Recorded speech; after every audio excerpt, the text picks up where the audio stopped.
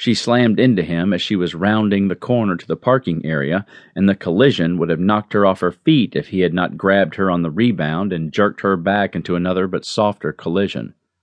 He was a big man, 6'1" or 6'2", lean but hard, and the collision had really jarred her.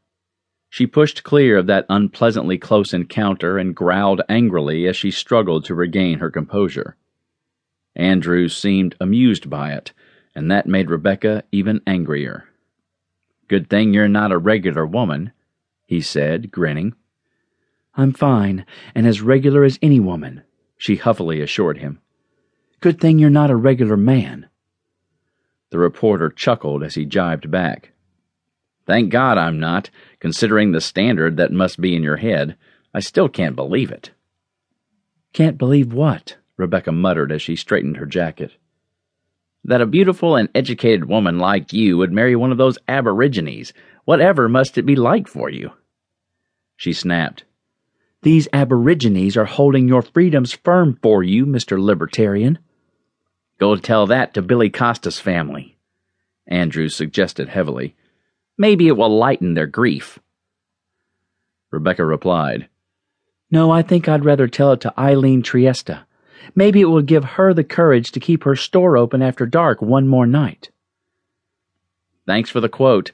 I'll run it right alongside the one from Maria Sanchez. Billy was trying to surrender when the cop gunned him down. Do you really think Triesta wanted that boy killed over a $90 robbery attempt?" "Do you really think my husband did?" she shot back angrily. "Looks that way. His only concern, obviously, was to protect the $90, at any cost." "I see your brain is still kinked with twisted reasoning," Rebecca spat.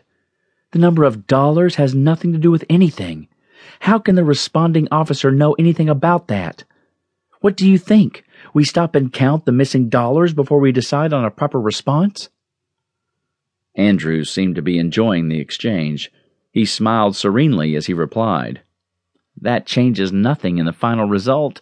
Your cowboy husband killed a 17-year-old boy over $90 lousy dollars. That's the bottom line." "Your bottom line, maybe, but not mine. 90 or 90 million makes no difference. Pete didn't shoot that boy as punishment for stealing. What are you suggesting? That we just fire all the cops and turn it back to jungle law and the survival of the meanest? We're talking the preservation of civilization here, Mr. Liberty. Do you really want to live in a town without police protection in this day and age?" "But who protects us against the police, huh?" "The press, I suppose." "Damned right the press," Andrews said, and sauntered on into the building. Rebecca bit her tongue so hard it hurt. What a sap she was for arguing with a jerk like that. But she was thinking that she'd sure love to see the day when that son of a bitch had a savage at his throat and was yelling for a cop to rescue him. Maybe she'd saunter over. And maybe not. The second victim of the Sunrise rapist, Vicky Porfino, was dead when Rebecca reached the hospital. The official cause of death would not be established until a post-mortem examination and formal finding by the coroner, but Rebecca was able to interview the attending physician and get the details of the victim's internal injuries.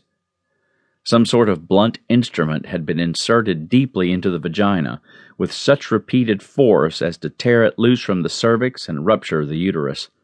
There was trauma also to the urinary tract and other organs. The surgeon had removed the entire uterus and patched up the other damages, but the post-surgical prognosis had been guarded at best, so it was no great surprise to the attending physician that Vicky Porfino had succumbed to her injuries. "That woman was savaged," he told Rebecca. "I'd like nothing better than to be called as an expert witness for the prosecution when you catch this guy." "You'll have your day in court," she assured him.